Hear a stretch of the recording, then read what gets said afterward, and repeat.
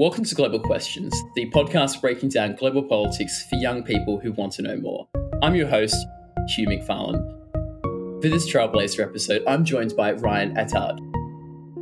Experience as much as you can, develop as many connections as you can, so that you come exposed to many different opportunities so that you might find something you're really interested in. Ryan is the treasurer of the Young Diplomat Society, which is the parent organisation of Global Questions. But he's also a great role model for young people looking to get involved in all things politics and global affairs. He's had a major impact on student life at his university and is also making an exciting start in the area of law. So today we're going to be talking a little bit more about Ryan's background and his approach to making his passion a viable career path. Thanks for coming on the show, Ryan. We really appreciate it. I was wondering if you could tell us first a little bit about who you are and what you do at the Young Diplomat Society. So I am the current treasurer of the Young Diplomat Society. I took over the role in, I believe, July last year. So being the treasurer, you oversee the budget of YDS, you assist in any of the financial aspects of it. And because we are an incorporated association, there are things that we need to do formally on that front. Then there are additional tasks. There are things looking at sponsorship, looking at where we need to, spend our money, where we can make money.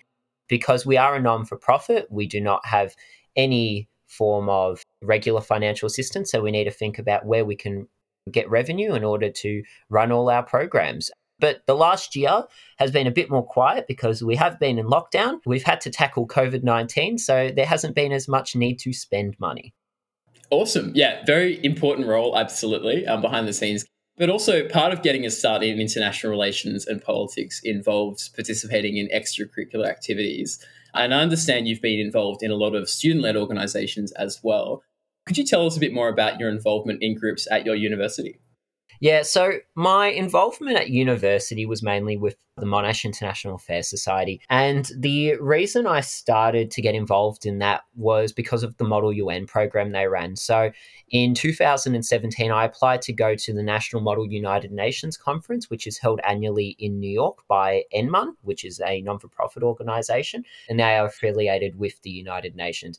It is the closest Model UN conference you will get, to my knowledge, to the actual UN itself in regards to rules. And I was very fortunate to be selected to go on that program. So based on that, I thought, well, the organisation seems fantastic. How could I get involved? So I reached out to somebody. Well, actually, they reached out to me, if I'm being honest, and said, it'd be good if you're interested to run for a position. And I started as their IT officer, which I asked if we could rebrand as communications officer because I didn't like the sound of IT officer for some reason. It sounds really awkward. I was a third-year student. First 2 years, I had mainly stayed really quiet, focused on my studies. I was a shyer person. And then I became the comms officer. I did things like rebrand the organisation, and I got a bit more hands-on. And then there was a vacancy in the vice president role. So one of the speakers you had on one of your podcasts, Yasmin Poole, she was our vice president. And she decided to head to ANU and she resigned, and there was a vacancy, and I ran for the vacancy and I became vice president. And when I became vice president, I decided to do more speaking events. I stayed as vice president for about a year and a half and then became president, overseeing the organisation. And during that time as well, I started our publication, which is called Pivot. It's still going strong today. It's got two fantastic editors-in-chief, Devon and Tristan, who have taken over this year. And I think in total there's been over 250 articles since we launched in May 2018. During my time at MICE, I also did other Model UN competitions. I was fortunate to attend the Harvard Model UN in Madrid, and I had a fantastic partner, and we learned about secessionism, and we were representing Japan. And then that sparked my interest in my thesis topic.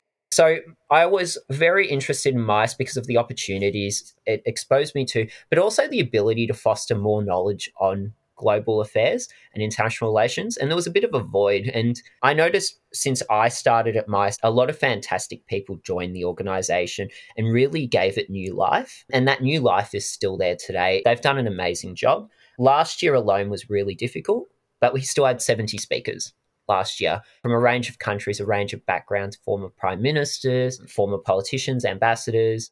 So that's the international affairs side. I have done other things. I'm currently on the executive of the MSA clubs and societies. So after I finished my term as the Myers president, I became a general representative on there.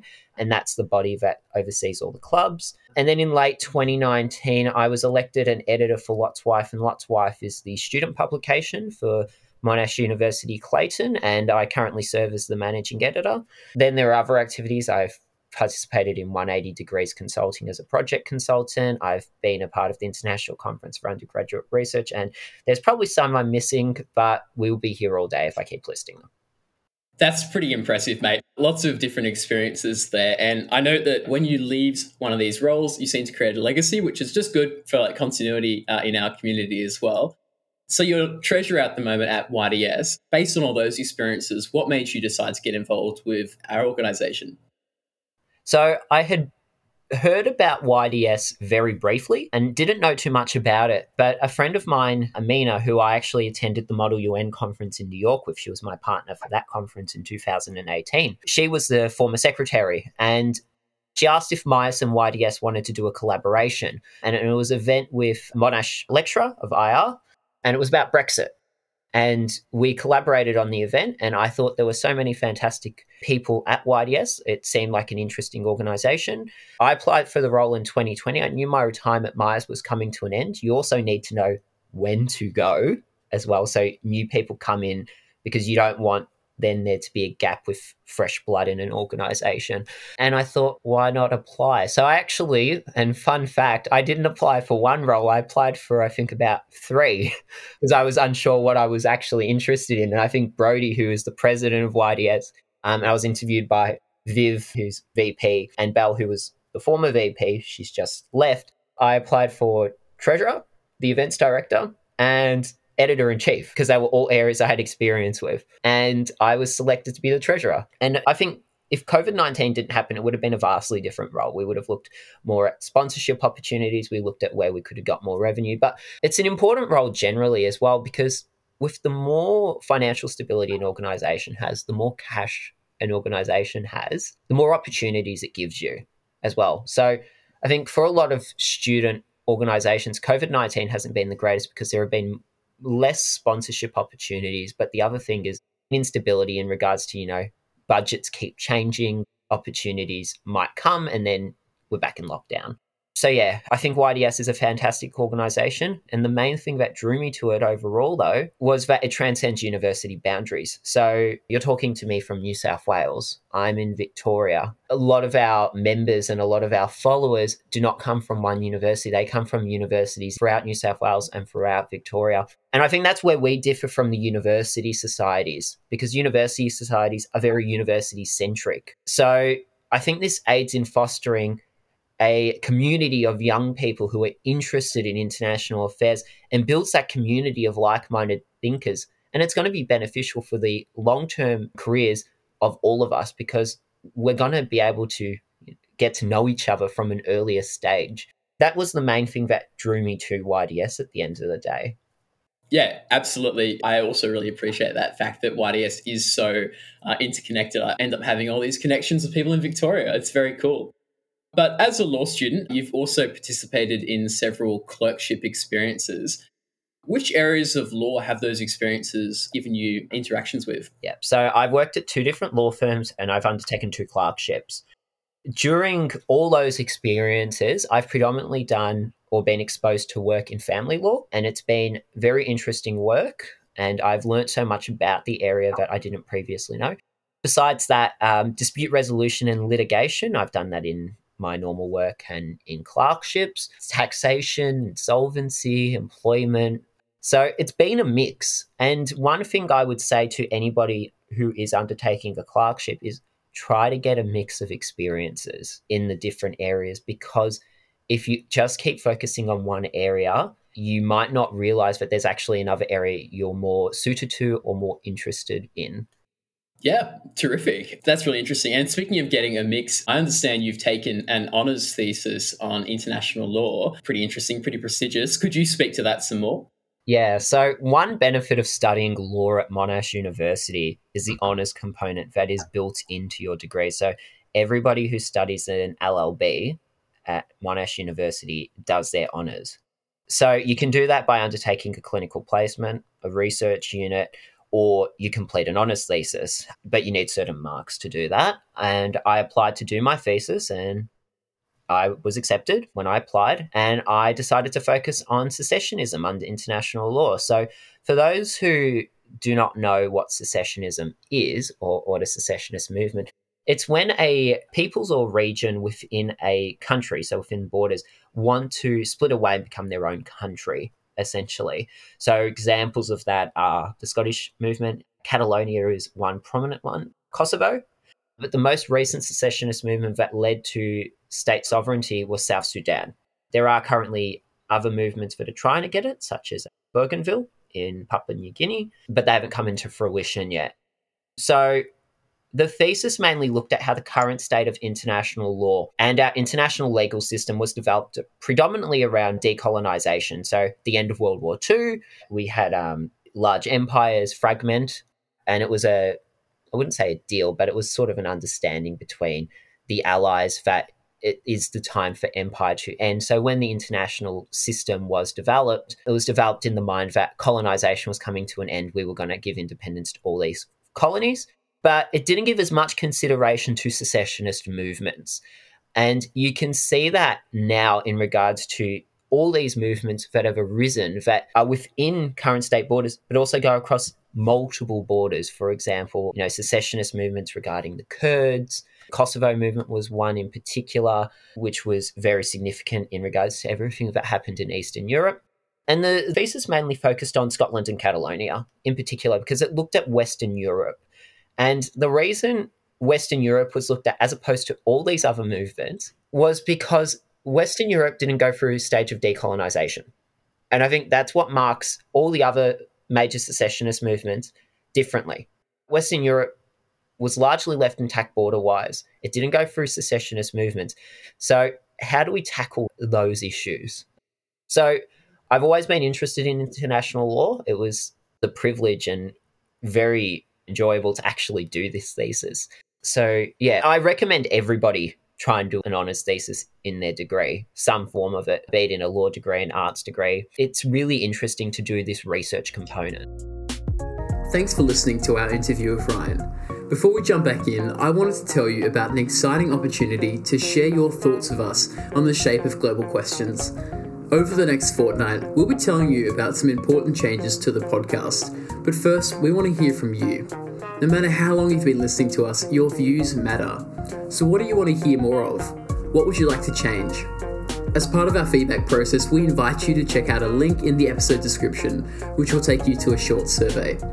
If you complete it, you'll not only play an important role in deciding what the podcast will look like going forward, but you'll also go into the running for a voucher to a store of your choice. All of us here on the team at Global Questions are looking forward to hearing from you soon. Thanks a bunch. So you've had all these experiences, you've been at university, extracurricular stuff, YDS, and looking at things like Catalonia and Scotland, very wide range of experience there for someone your age. What are your aspirations career-wise? Ultimately, the career I want to work in is something that captured my broad interest. A lot of people have a clearly defined career path and they know what they want to do, and that's a fantastic thing. A lot of people don't. When I started university, I had no idea. I don't want to close any paths off. I don't want to close any doors because I might find something I'm more interested in.